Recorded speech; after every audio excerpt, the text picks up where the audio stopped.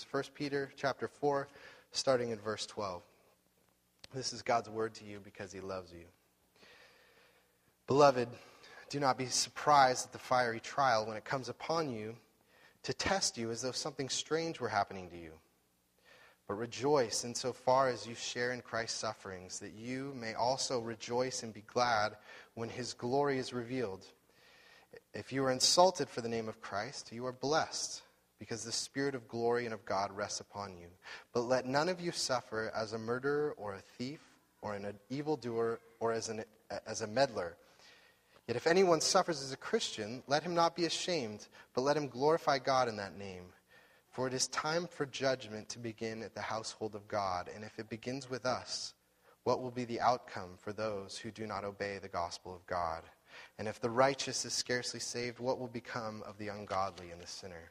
Therefore, let those who suffer according to God's will entrust their souls to a faithful Creator while doing good. Let's pray together. Our Father in heaven, we thank you for your word to us. We thank you for how real your word is, that it doesn't paint a two-dimensional, superficial picture of life, but knows the reality of life, that life includes suffering and hardship.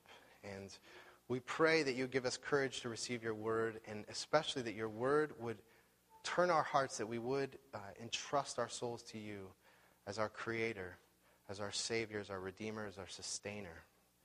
I pray now that your Holy Spirit would take your perfect, holy word, and through your servant, an imperfect sinner, that you would communicate the truth of the gospel to your people, and that you would apply the truth of this text to each life that is represented here, each family that's represented here, and that you would bring hope and turn our hearts, that we would trust and rest in you. And we ask this in Christ's name. Amen. So, last summer we began the first half of this 1 Peter series, and we did the first two chapters. And what we had titled this series was The Christian and the Crucible, because a crucible is where metal is heated up and the dross is burned away and metal is refined. And that's what Peter says in a couple of passages in Peter, first in chapter 1 and here again where he talks about the fiery trials, is that the Christian life is partly, at least, about walking through a fire of suffering and trials where God refines us. That's part of what God is doing. And I think that it's a terribly important topic for us, because when we ask the question, where is God? Where is God at work in my life? Usually when we're talking with one another and we're saying, where's God at work? It's generally where we have certain hopes and dreams, and you say, God was opening doors, and he was making things happen, and I couldn't have even planned it, and just the right person came, and he was blessing me. And I see God was present in my life. And generally, so that's when we think that God is present and at work in our life, is when we're being blessed. And it's certainly true. But, I just recently I was listening to a talk by a gal who, she was talking about relinquishing our lives to God, kind of surrendering to God with our lives. And she was shared a whole bunch of illustrations of people that she knew, and most of the illustrations went something like this. She would say, I had a friend so-and-so who got married, and she really wanted to have a family. And she desperately wanted children, and for several years, her and her husband, they couldn't have children. It was deeply troubling to her. And finally, after several years, she decided to relinquish to God, and I'm going to give my life to you, and I'm going to let your will be done. And 3 months later, you know what happened? She had a baby, and God was at work in life. See, when you relinquish your life to God, God works, and he blesses you. And which is certainly true. That certainly happens. When we relinquish, God has good things for us, and he gives good gifts. He's a giver of good gifts. But the big message is that God is present if she got the baby. And it doesn't always work that way. And is God not present if she didn't get the baby? And that's the big question of God is giving good gifts. And he wants to do that. But what's amazing about this passage, in which in many ways summarizes a lot of what Peter's talking about in 1 Peter, is that when we suffer, these sufferings are actually appointed by God often. Actually, always. God is sovereign over our lives. In the trials, God is not the author of evil, but everything works into his plan. And this is what he says there. You see that in the verse 12 there. Beloved, I love how the tenderness he starts this passage with. Beloved, do not be surprised at the fiery trial when it comes upon you to test you, as though something strange were happening to you. What is he saying? How do you not be surprised when trials come into your life, when suffering comes in your life? When suffering comes in your life, how does that not totally derail your life? When a trial comes and say, God is not good, where is God? How does that not happen? Well, what Peter says is you need to understand trials. What is the biblical meaning of them? Why are they there? Explain them. What are they for? And only then will you be able to walk through trials and keep your faith intact. So what I want to do is we look at this passage. I just want to answer two questions. And the first is, what is suffering? How do we understand it? What do we make of it? What's a biblical understanding of suffering and trials that come into our life that we would not have chosen if it was our choice? What is the meaning of suffering? And second, how do we respond to it? And I think the answer is it's surprising and very powerful. So first, what is suffering? And Peter uses in 1 Peter one image in particular to describe trials, hardships that come into our life. And one image in particular, and the image is fire. He says that trials, suffering are like fire. And that verse I just read, beloved, do not be surprised at the fiery trial when it comes upon you to test you as though something strange were happening to you. And the word that's used there for fiery trial, it's a pyrosis, which is where we get the word pyro from. And actually, Peter is writing from Rome. Peter was known as the leader of the church in Rome, and he's writing from there in the early 60s of the first century. And during that time, the emperor of the Roman Empire was Nero. And Nero is kind of known as the first emperor to systematically persecute Christians. And one of the things that Nero's most famous for is in 64, he set fire to a part of Rome. 3 of the 14 districts of Rome were burned down by a fire that was started by Nero because he had kind of this building project that he wanted to do in this part of the city, which included a palace for himself. And so after he set fire to Rome, after the investigation, it came out that he started to be blamed for starting the fire. And so he needed some kind of scapegoat, someone to take it out on. And there was this new religious group that no one liked, the Christians, who were always talking about hellfire and God's judgment coming with fire, and he thought, okay, this works perfectly. And so Christians were tortured and accused of starting this fire, and even the Roman historians say the Christians didn't do it. Nero was just finding someone to blame the fire on, and so they took the Christians, they fed them to dogs, they were ripped apart by dogs, they were crucified. And even Nero would take Christians and light them on fire and use them as torches to light his dinner parties. And so this fiery trials for Peter. And actually Peter was martyred under Nero's persecutions. Fiery trials for Peter has very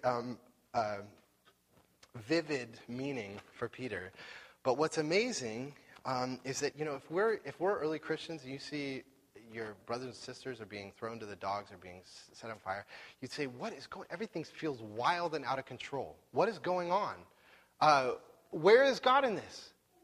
We're this little sect that's just starting this little movement of Christians, and we're just being stomped on. Where is God? It feels wild and it feels out of control. And actually, Paul even says in Romans that God appointed Nero to be emperor. He says, you should honor Nero. He couldn't be in power unless God put him there. You say, what? The guy who's persecuting Christians, is God is allowing him to be in power? What is happening? And this is a tremendous mystery. But even though God is not the author of evil, God uses evil and suffering for his sovereign purposes. He uses them. And he does that on a large scale through emperors, and he does that on a small scale in our own lives trials and sufferings that God uses for his sovereign purposes that he knows that he's doing in our life. He is totally in control. And so what's fascinating about the word fire is that fire, on the one hand, the heat, the burning, is a picture of trials, hardships that we walk through. But simultaneously, fire in the Bible is a picture of who God is, right? That's what Hebrews says. Our God is a consuming fire. In Mount Sinai in the Old Testament, Moses, when he goes up on Mount Sinai, it says the glory of the Lord was like a devouring fire. And so how can it be that the presence of God, fire, and our hardships are the same thing simultaneously? God is active and at work in those hardships. They're happening simultaneously. How can that be? Well, I think it's helpful to think a little bit more of this image of fire. What does fire do? I think fire does two things that, even in this text, come out, is that fire reveals and fire purifies. First, fire reveals. Earlier in 1 Peter, Peter says that God is testing us like precious metals that are being put through fire, like through the crucible. And what fire does is it separates the elements in a metal, and it separates the kind of dross and the worthless part of a metal, and it brings out the pure part of the metal. And so they're separated, they become distinct, and it shows what the metal's really made of. Is this really valuable, or is this really just have a little of the real gold and it's mostly trash? And it reveals what's really there.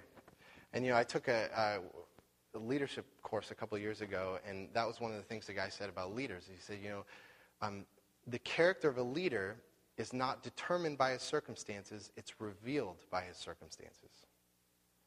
The character of a leader is not determined by his circumstances, it's revealed. So when hard things come, hardships come, they don't determine what our character is and who we really are. The hardships actually show what's really in us.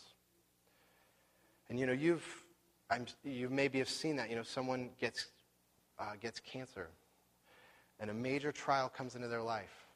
And some people, they say, I never would have chosen it in my life, but I drew far closer to God than I ever was by going through cancer. And they become far more tender. And they're gentler, and they endured things that they never thought they would ever have been able to endure. There was a gold in them that kind of came to the surface in the midst of that suffering, right? It revealed who they were. And you might have seen it on the other way, that a tragedy happens, someone gets cancer, and it turns into bitterness and hardness. They separate themselves from people, say, I don't want anyone in my life, get away from me. It hardens. It's revealing what's really happening, who the real person is. And the question is, what's the difference? What's the difference between the person who the hardship brings out this soft and courageous and compassionate person versus the person where suffering brings out bitterness and hardness? What's the difference? Well, I won't go too much into this, but in verse 17, at the end of verse 17, it says, what will be the outcome of those who do not obey the gospel of God? Now, I can't go too far into it, but in Peter, to obey the gospel means to believe the gospel. That's what it means to obey the gospel, is to believe it. And the gospel says that on the one hand, that Jesus has died for all of our sins. He's reconciled to us to God, so that we're God's children, we're his beloved, we're in his family. And that also that if we're in Christ, that what God did for Jesus when he raised his body from the dead, gave him complete healing, complete restoration, he will do that for us when Christ comes again. So that's the promise of the gospel. And when someone believes in that, they trust in that, they hope in that, it's like gold that's living in them. And when the fires and suffering come, that gold begins to show itself. It becomes very clear. And actually, for some of you, you are in a hardship right now. You are in suffering. You are in trials. You're in an experience where you say, I would never have chose this for my life. I never would have expected that I'd have to face this. And the question for us to ask is, what is it revealing about you right now? Are you finding that you're having to trust God in ways that you've never had to trust him before?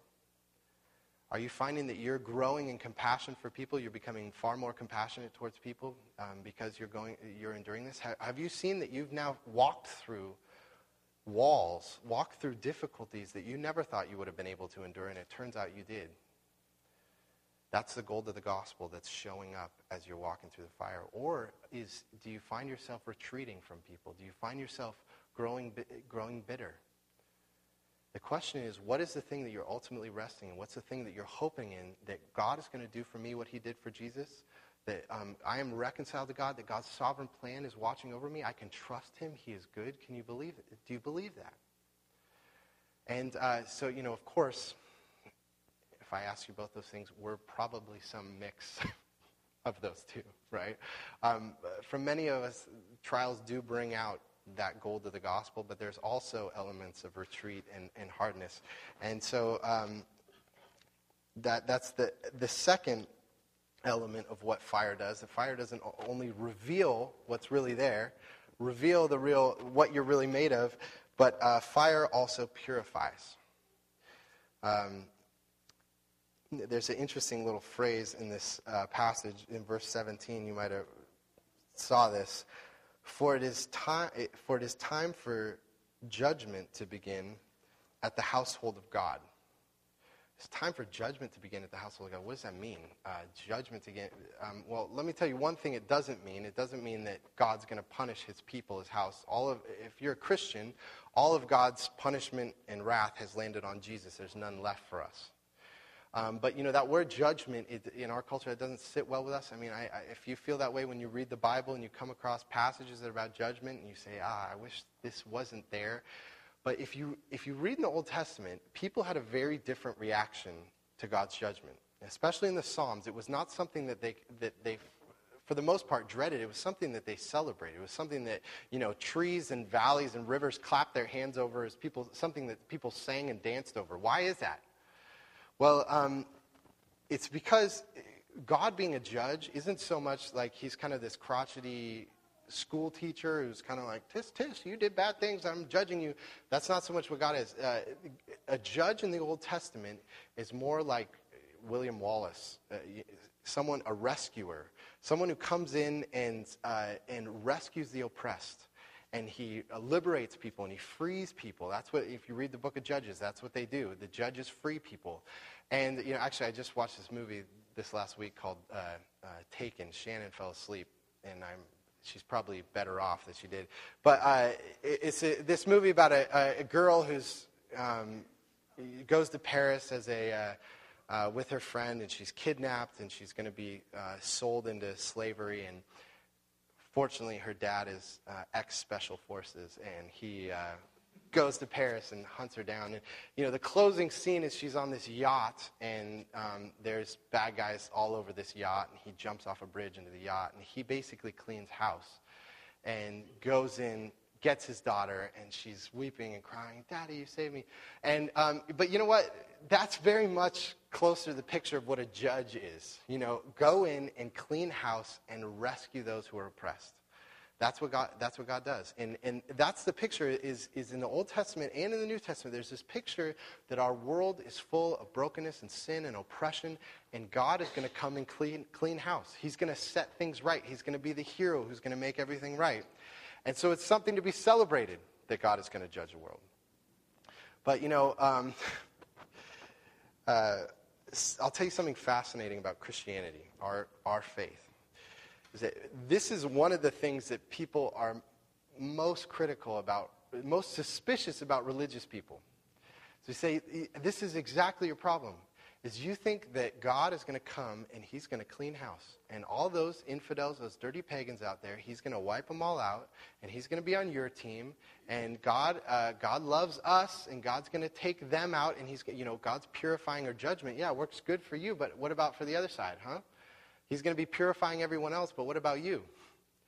And they say, actually, religious people do even more oppression in the world because they say that God needs to wipe out the infidels, right? That's what religious people do. But Peter is so much more honest than that. Look at how honest Peter is. What does he say? For it is time for judgment to begin at the household of God. He doesn't say that God needs to purify them out there, all the wicked people, and not work on us. He's saying that we, just as much as anyone else, need the purifying, the washing, the transformation, the liberating. There's something that needs to be cleansed and washed in us, even as God's beloved chosen people. And by the way, that's why the gospel, when we believe in the gospel, it never makes us feel superior to anyone else. We never look down on other people and say, oh, we're the righteous Christians. We're not. We're Christians because we're sinners, and we need God to work on us. We need Jesus' forgiveness. So there's never a sense of superiority. And we know that God's judgment needs to land on us as much as anyone else. And the way that God does that in our lives is through trials and suffering. That's where God purifies us, is walking through trials and suffering. And, actually, I heard a story about a pastor who was talking to a silversmith. And he'd asked him, okay, as you're purifying silver, how do you know when, I don't know if this is a true story. This sounds too good to be true. But how do you know when the silver is pure, that you've gotten out all the dross, all the filth has gotten out of it? How do you know? And the silversmith says, well, when I can see my face in the reflection, then I know that all the dross is out. And that's exactly what Jesus is doing for us. Is he puts us through fire, and it's because he loves us, and he wants to see his own reflection, who he is. God wants to see himself in us reflected back. And it comes through the fire. And you know that. If you've been through it, if you've walked through a trial, you know that that's where God was working the most in your life. That's where God did the greatest change in your life. And that's how deeply God loves you. Is that he's even willing, and he's going to walk with you through it. And the big thing is for you to walk through the wall of the trial and stay with God. Okay? Now, in this passage, I'll tell you, it does have one particular kind of trial or suffering in mind. And you look at verse 14, this is what it says. If you are insulted for the name of Christ, you are blessed, because the Spirit of glory and of God rests upon you. But let none of you suffer as a murderer or a thief or an evildoer or as a meddler. Yet if anyone suffers as a Christian, let him not be ashamed, but let him glorify God in that name. So Peter says that one of the main trials that God uses to test us is when we might be insulted, or we might feel ashamed for being a Christian, that we're around non-Christians. What are people going to think of us because of what we believe? What kind of consequences are we going to face because we're Christians and people don't like that we're Christians? And, I'll tell you that this passage was working a lot on me this week as I think about, I got to get up and talk about Jesus. And how much am I really want people's approval of me? How much is that really the thing that's driving me, that I want people to say, wow, you said good things, way to be funny, way to be good. How much is that the thing that's really driving me? And am I willing to say things that are unpopular, things that people aren't going to like, because I trust God and because I know this is what God's commanded me to do? And I'll tell you honestly, I saw this week a lot of cowardice in my own heart. And one of the things that God showed me is that the only way that you're going to be able to walk in the kind of heat of maybe being insulted, people looking down on you, or being ashamed of being a Christian, is if you live your life on your knees before the face of God. Is that when you have been face-to-face with God in the gospel, Jesus brings you into the presence of that consuming fire, and you find that the only one that I fear is God alone. I don't fear what man thinks of me. And I don't even fear the trials that I'm going to face. I can walk through them only because I've stood before that greater fire, that greater approval. And so I think this leads partly to our second point, is not just what is suffering. Suffering, Peter says, is fire. It reveals who we are, and it purifies us. But second, how do we respond to it? And I'll tell you, one thing that's interesting about this passage is it doesn't give you kind of little pithy ideas. Here's a suggestion on how to deal with it. Peter gives you commandments. He says, I'm giving you a commandment on how to deal with suffering. You got to take it like that, like it's one of the 10 commandments. And he says, two commands are, first of all, to not be surprised by suffering and trials when they happen. And second, to rejoice. Do not be surprised and rejoice. Now, these might sound kind of trite and insensitive, but I assure you they're not. And the first is, do not be surprised. You see that in verse 12. Beloved, do not be surprised That's a command. Do not be surprised at the fiery trial when it comes upon you to test you, as though something strange were happening to you. Peter says that your trials and suffering did not catch God off guard. This was not a surprise to him that you're going through this. But actually they've been ordained. Everything has been calculated by God. And I want to share with you just a couple illustrations of people that I've known in my life that have faced suffering and how the sovereignty of God has helped them to walk through these trials. And the first is a friend of mine. He's about just a couple of years older than I am. He has 4 kids, almost the exact age of my kids, very young kids, just starting his career. And just a couple of years ago, he was changing his shirt, and his wife saw a black, disfigured region on his back. And she said, "What is that thing on your back?" And he quickly went into the hospital and found out that it was melanoma. And actually, I don't know the levels. I think it was level 2, fairly progressive. So it was fairly serious. And, he had to get it biopsied. It was, and all of a sudden, they're facing this crisis of 4 young kids, and this could kill him. But what are we going to do with that? What are we going to do? What is God doing in this? And in God's grace, their pastor just happened to be talking about the sovereignty of God in all their life. And they said, that is exactly what we needed to hear. We never would have chose this. We never would have wanted it. But what gave us the strength to walk through this trial was to know that God was sovereign, that we can trust him, and that he's good. And that I don't know exactly what's going to happen, but I know that whatever does happen, it's going to be the best thing for me. That God works all things for the good of those who love him. And so they trusted him. And he didn't die, but it's still a threat to his family. And it's when we know that God is sovereign, that God is calculating our lives, that God is ordaining, he's orchestrating our lives, that we can walk through trials and say, I don't know what's going to happen, but I can trust God. The second example is a gal, the sister of a close friend of ours who, she got married, very excited to start her family, and she found a few years later, as they've been trying to have kids, that she couldn't have children, and was deeply heartbreaking to her. And so they began to try the process of in vitro, and this may be a process that some of you have gone through that I know about or don't know about, but it's a very emotional process. And finally, she was pregnant with twins, went through the whole pregnancy, and both of them died on delivery, one in her arms. Heartbreaking. Actually, Shannon was with her sister when her sister found out, and listening to her, a whole family devastated and heartbroken.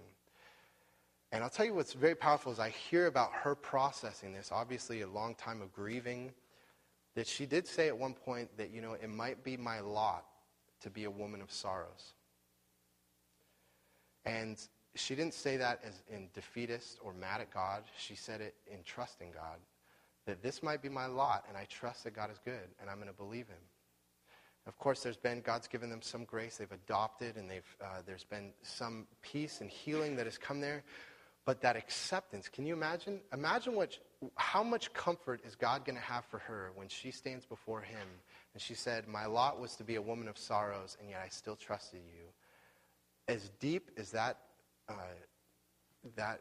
valley of sorrow was for her, the comfort that God is going to pour on her is going to be equally and far more as deep. He will pour it on her, and there's not one tear that she has shed that is not in God's bottle. That's what Psalm 56 says. He is storing all her tears. He's counting everyone. He knows everyone, and he will bring comfort to her.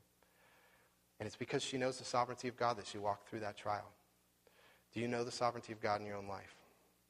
I'll tell you, when you know that God will make everything right, he will bring every comfort to us, only then can you know the second part of how do we respond. And Peter says that we respond to suffering by rejoicing. By rejoicing. You see that in the same verse there, that beloved, do not be surprised at the fiery trial when it comes upon you to test you as though something strange were happening to you, but rejoice insofar as you share Christ's suffering for you, that you may also rejoice and be glad when his glory is revealed. I'll tell you that we know that doesn't mean, put on a smile and, everything's chipper, everything's great. That's not what that means. And we know it because he says that you're sharing the sufferings of Christ. And Jesus didn't do that. Jesus didn't say when he was going to the cross, everything's just fine and dandy and I'm happy and everything's great. That's not what he did. He was blood coming out of his forehead and he was pleading with God, take this suffering away from me. I don't want it. And so we're invited. God invites us to ask him to take away our suffering from us.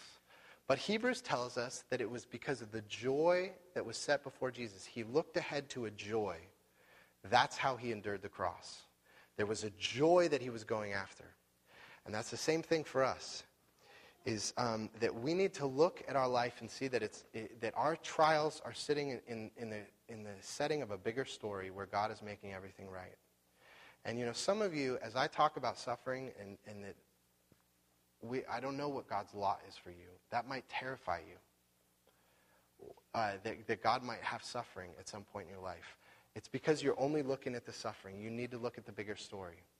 And the bigger story is that God is making all things right and that God promises that he will work all things for your good, for the good of those who love him. He assures you of that. He promises you that.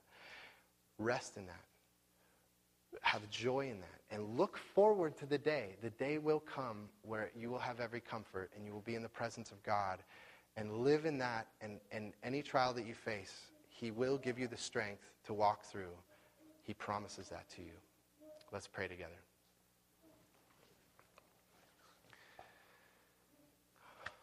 Our Lord, we come before you. You know our frame, that we are weak, that we are but dust. And you know the fears that we have of the trials that we may have right now or that may be in the future. And Father, we just confess we don't know the future. The future is yours, and we trust you, and we know that you are good. Take your word and plant it deep in us so that we would have the strength to actually rejoice, to take joy in what you are doing and what you've promised to us, and help us to not be surprised. And we pray that the gospel would be in us, that we would rest in that, and then as we face trials, it would reveal the gold of the gospel in us, and that you would use us in this broken world. Give us courage and give us faith. We ask this in Christ's name. Amen.